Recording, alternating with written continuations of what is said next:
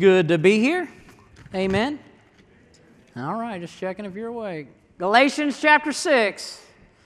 Galatians chapter 6. We're going to continue on in our study in Galatians. In Galatians chapter 6, we looked at verses 1 through 5, then we looked at verses 6 through 10, and following that, he begins to wind down the chapter. Now, I think the natural progression continues, but we will be looking today at verses 14 through 17 or 11 through the end of the chapter, boasting in the cross. If there's a boast that we should have, there is a boasting in the cross that is above or superior to all others. You know, as you go throughout the Scripture, there is different calls to boasting or warnings about boasting.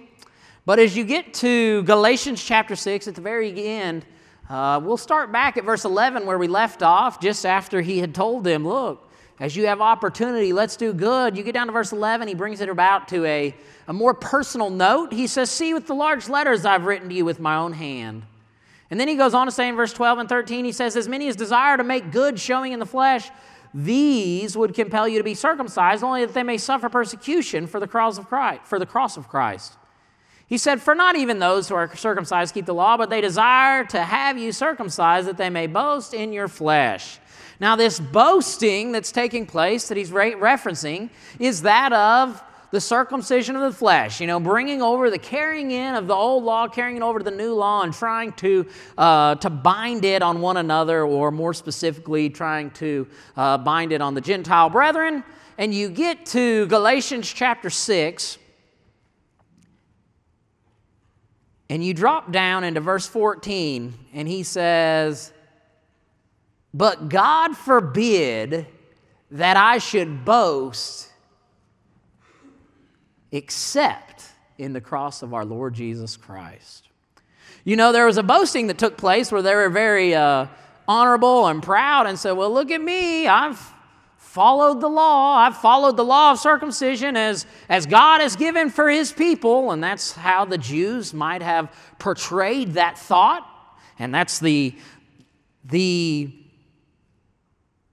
view in sight in Galatians chapter 6, as he's talking about their boasting in the flesh. And he says,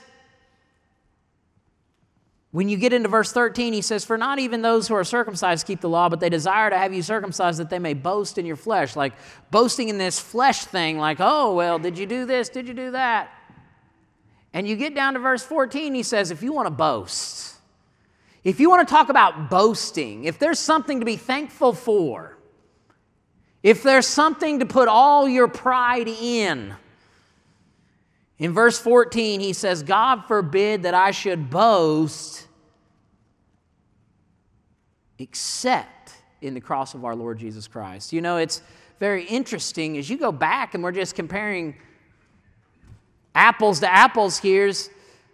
Within the society of that day, the cross would have been the most shameful thing to ever consider. Oh, your father was hung? Obviously, he was a terrible person. Oh, your family was hung? What more do we need? Like that just tells us, that gives us all the information that we need to know in regards to it. Within this day and time, this was the most horrific, the most shameful, the most looked down upon death that would have been possible. And it's turned around in verse 14 where he says, if I'm going to boast, if I'm going to have pride in something, he said, I'm going to have pride in the death of a family member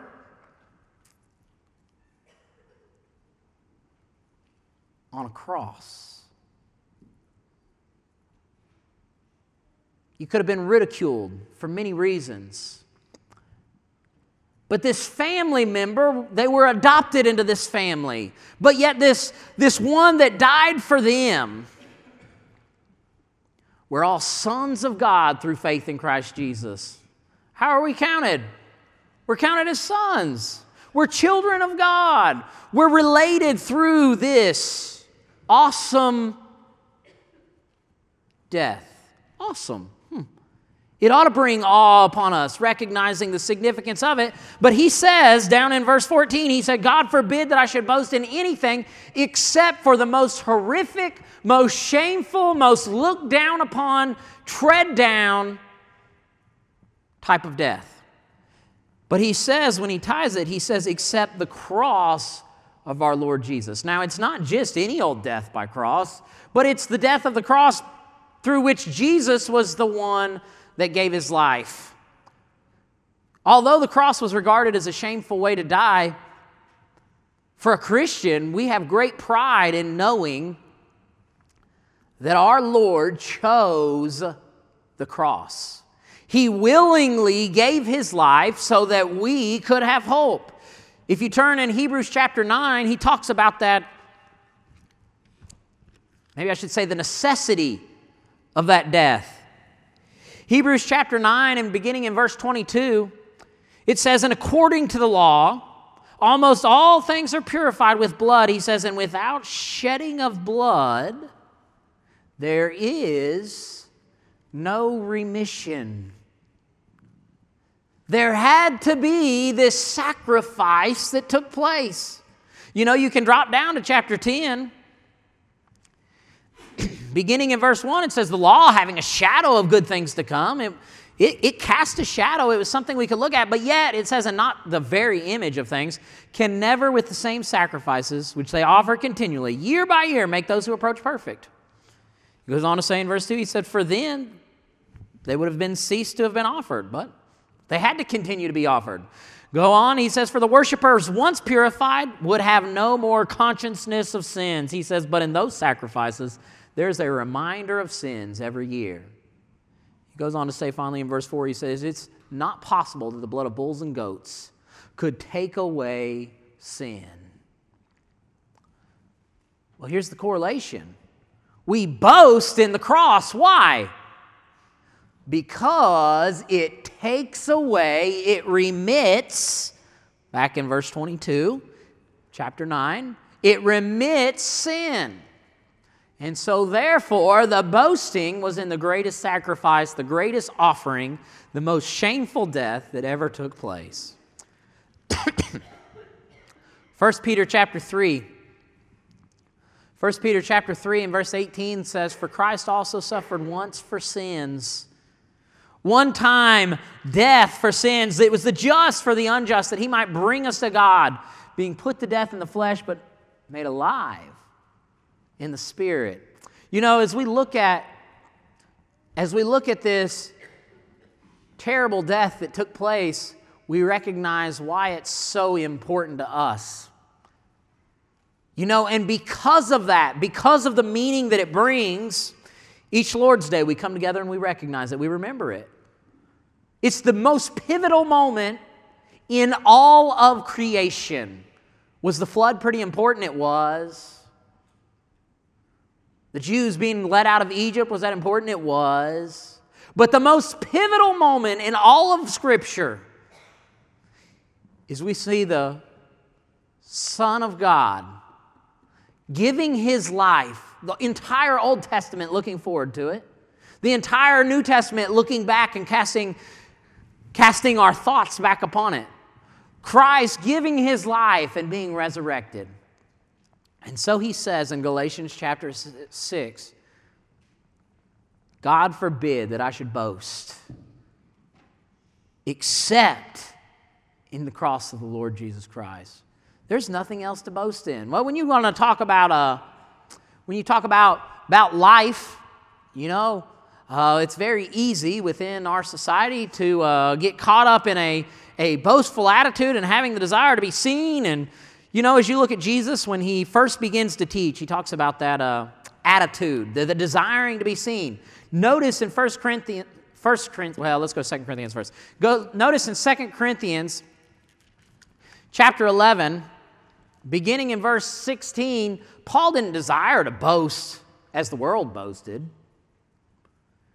He didn't want to do as they did. This is where he talks about boasting, and he talks about it quite a little bit. I'd encourage you to read the whole chapter later. 2 Corinthians chapter 11, beginning in verse 16, he says, I say again, let no one think me a fool. If otherwise, at least receive me as a fool, that I may boast a little. He said, when I speak not according to the Lord, but as it were foolishly, in this confidence of boasting, seeing that many boast according to the flesh, he said, I also will boast. His point is, look, this ain't about boasting. We don't need to be getting together and boasting because I'm still nothing. He says, but you want to get out and boast. Look what I did. How great I am.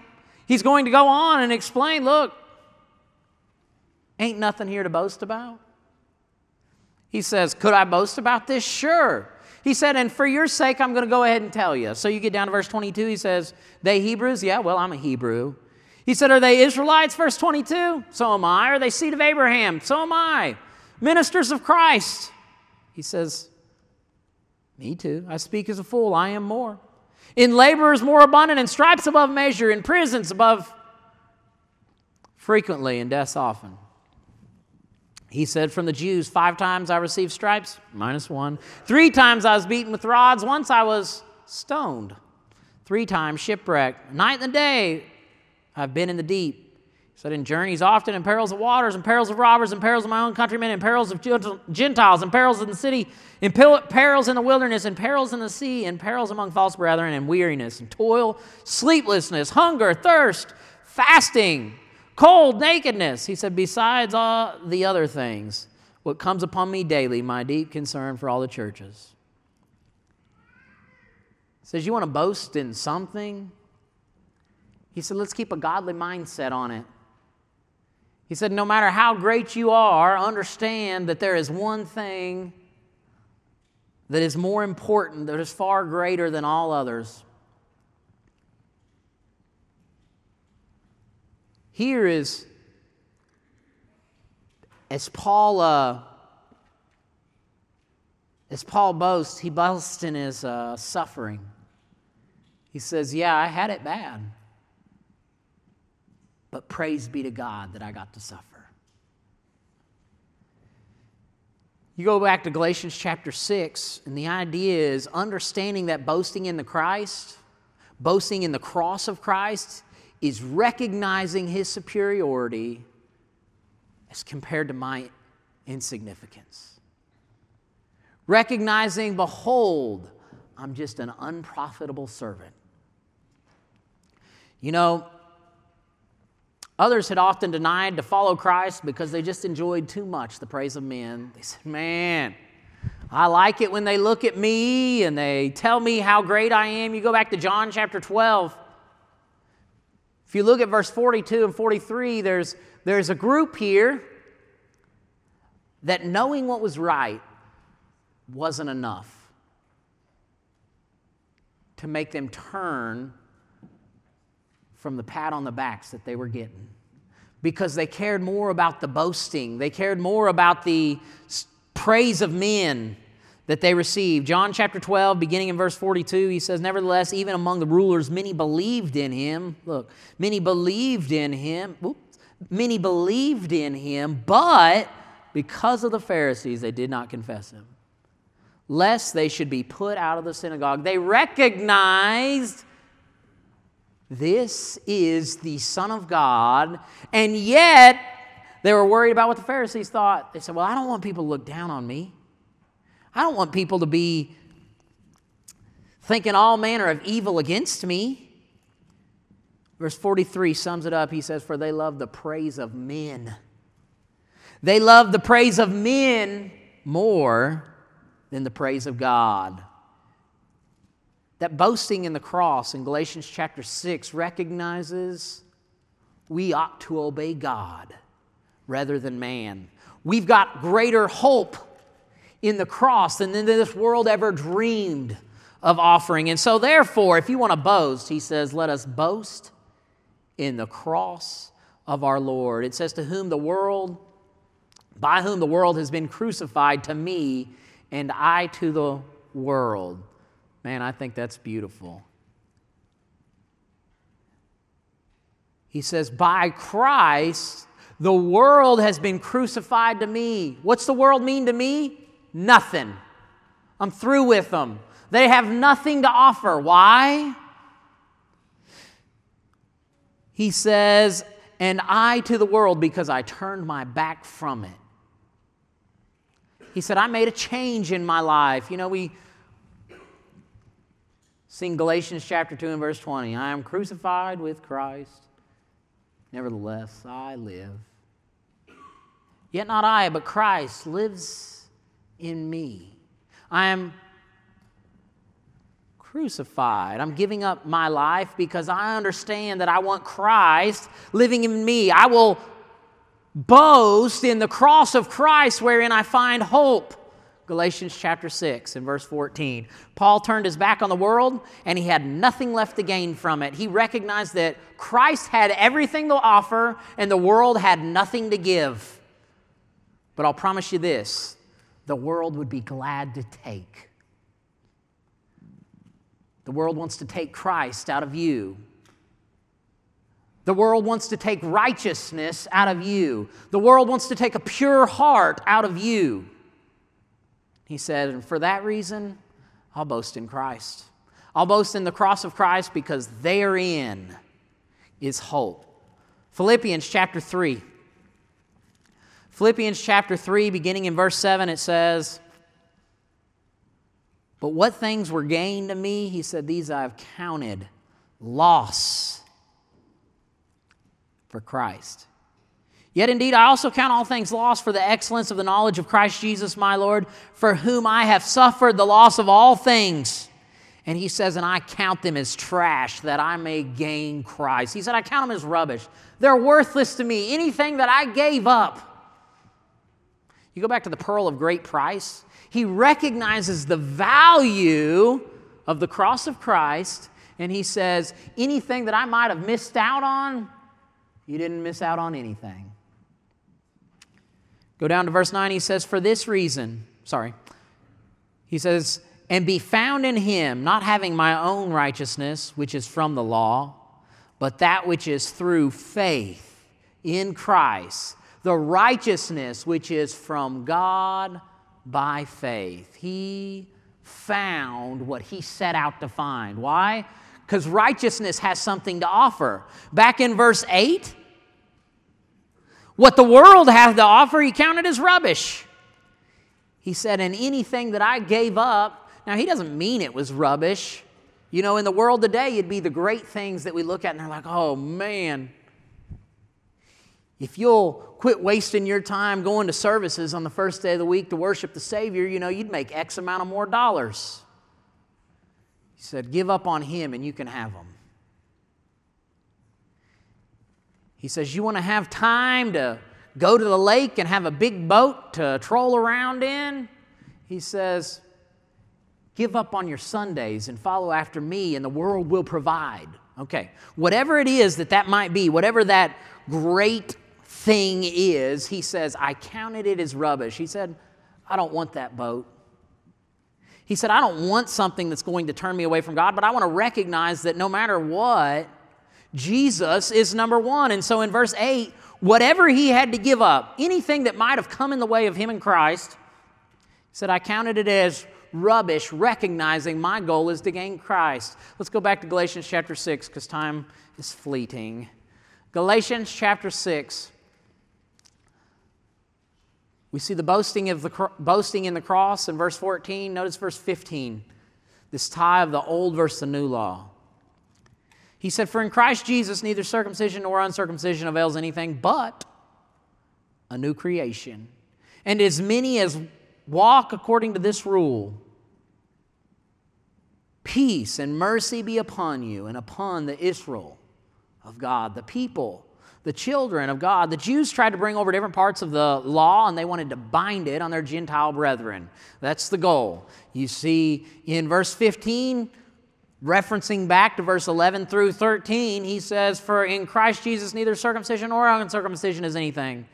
He said this removal of the flesh, that's not what produces anything. It doesn't avail anything. It doesn't accomplish anything. It doesn't do anything in the world of the Lord. he says, but a new creation. Okay? In Christ Jesus, what avails something? A new creation. Giving your life to Christ. You know, as you look at John chapter 3, he talks about that new birth. Okay, we're talking about that new creation. Yet not I, but Christ liveth in me. In Galatians chapter 2 and verse 20, here he says, what avails something? A new creation, a new creature. The person that's given their life to Christ. As you look at Hebrews chapter 8, we compare that Jewish carryover. They tried to continue to bring over the law upon them. And in Hebrews chapter 8, beginning in verse 7, it says, for if that first covenant had been faultless, then no place would have been sought for the second. What's that tell you? The first one had faults. Verse 8, he says, because finding fault with him, he says, behold, the days are coming, says the Lord, when I will make a new covenant with the house of Israel and with the house of Judah. Well, what happens? You make a new covenant? How does that affect? Go down to chapter 9, verse 15. It says in verse 15, he is the mediator of the new covenant by means of death for the redemption of the transgressions under the first covenant, that those who are called may receive the promise of eternal inheritance. For this reason, he, Christ, the mediator of the new law and the old law, washing away the old law, because when the new covenant goes into force, what's it tell you about the old one? It's no longer in force. It's a good thing, otherwise we'd still be living under Britain's rule. We'd just have America's rule on top of it.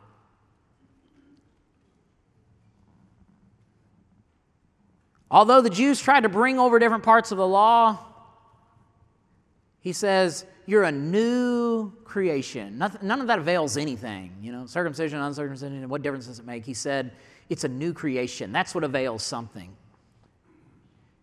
If you look at that new creation, there at the end of verse 15, that new creation is the one that enjoys being in the new law, under the new covenant. Look at 2 Corinthians chapter 5 in verse 17. 2 Corinthians chapter 5 and verse 17, he says, therefore, if anyone is in Christ, he is a new creation. He said, old things have passed away. Behold, all things have become new. He says, what avails something? In Galatians chapter 6 and verse 15, a new creation. That new creature in Christ. Through that new covenant, they become part of the new creation. You go to Ephesians chapter 2 and we see that new creation is blessed or enjoys blessings through the blood that was sacrificed. Ephesians chapter 2, beginning in verse 11. And then we see the correlation. I don't want to boast in anything except, go back to verse 14, I don't want to boast in anything except the cross of our Lord. Verse 11, Ephesians chapter 2. Therefore remember that you, once Gentiles in the flesh, who are called uncircumcision by what is called the circumcision, made in the flesh by hands, that at a time you were without Christ, being aliens from the commonwealth of Israel. They weren't part of that chosen seed. And strangers from the covenants of promise, having no hope and without God in the world. He says in verse 13, but now in Christ Jesus, you who once were afar off have been brought near by the blood of Christ. You are a new creation. You go back to Galatians chapter 6. What avails something? What has purpose and hope? That new creation. Giving your life to the Lord. Finally, if you go back to Galatians chapter 6, we're going to catch verse 16 and 17 together. Let's talk about the way of life for a Christian. He says, and as many as walk according to this rule, peace and mercy be upon them and upon the Israel of God. From now on, let no one trouble me. For I bear in my body the marks of the Lord Jesus, to become and to remain the new Christian that is spoken of in verse 15, the new creation, the new Christian, the new creature. There's an expectation that's placed upon all of us. And as many as walk according to this rule, if you chose to give your life to Christ, if you chose to become a new creation, if you were baptized for the purpose of having your sins washed away, walk according to this rule. There's a new way of life. There's a new boss in town. There's a new key to my life. Because it's not me anymore, but rather it's Christ that lives in me. Our goal then switches from pursuing what is the hope to pursuing living for the hope. As many as walk according to this rule, he's talking about people that became a new creation, that became Christians, and we see the importance of us in our lives living for Christ every day. 7 days a week, not just coming to services and putting on your good face, but rather they're a new creation because they've got a new purpose, they've got a new hope, and nothing else matters. Faithfulness became man's purpose in verse 15 when they became that new creation. That thing that availed something is that new creation that now they have hope in. And that's the purpose of man. Galatians chapter 5 and verse 7 should be real nearby. It says, you ran well. What hindered you? What stopped you from obeying the truth? You get down to Galatians chapter 6 and verse 16, he says, and as many as walked according to, they made a lifestyle of it, living for God. Notice in Matthew chapter 10 and verse 22, as we continue with the thought of this lifestyle, Matthew chapter 10 and verse 22, he says, and you will be hated by all for my name's sake, but what? He that endures to the end. He who endures to the end will be saved. Salvation belongs to those that walk, Galatians chapter 6, verse 16, according to this rule. What rule? That new covenant.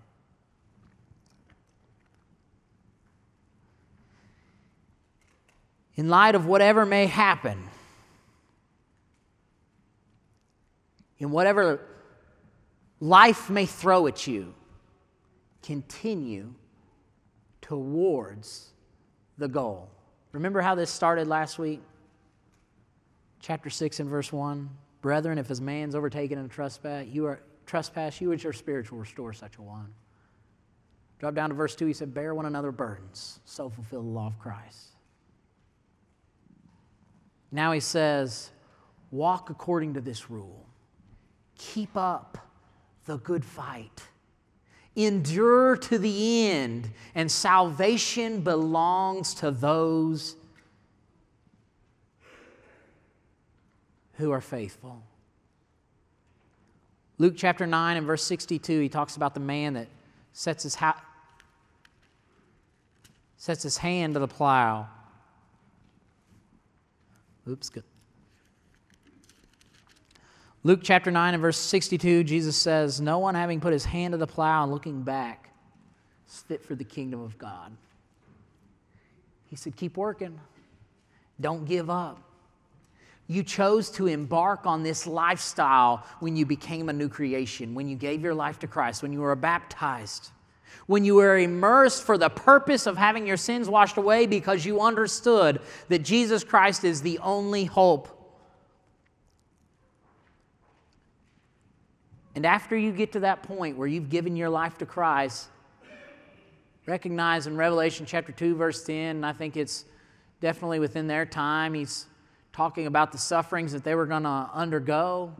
He said, behold, many will be going to be cast cast into this suffering. You're going to be thrown into prison. He said, you're going to be tested. You're going to have tribulation 10 days. And then he says, but remember, be thou faithful unto death, and I'll give you a crown of life. As you look at Galatians chapter 6, we've got something to have more pride about than the world ever dreamed about pride.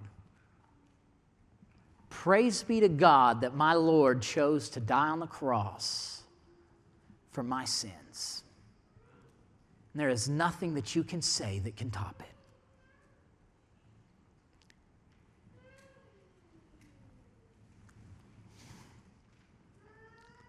God forbid that I should boast in anything except the cross of our Lord Jesus Christ, by whom the world has been crucified to me and I to the world. I'm not about the world anymore, but I'm about living for the Master. If you haven't given your life to Christ, I think you know what you need to do. I think you understand that Jesus Christ is the Son of God, and if you don't, please sit down with me. There is insurmountable evidence. But it doesn't stop there, because He provides a way of escape. He provides you a way to overcome what this world is full of. He provides the ability to beat sin. And I promise you, heaven will surely be worth it all. If you're sitting there and you think to yourself, I don't feel as though I'm faithful, get serious, because that's what this is all about. Be faithful until the end, because I'm looking for a crown of life. If you need spiritual help, if we could help you in any way, please come while we sing the song of invitation.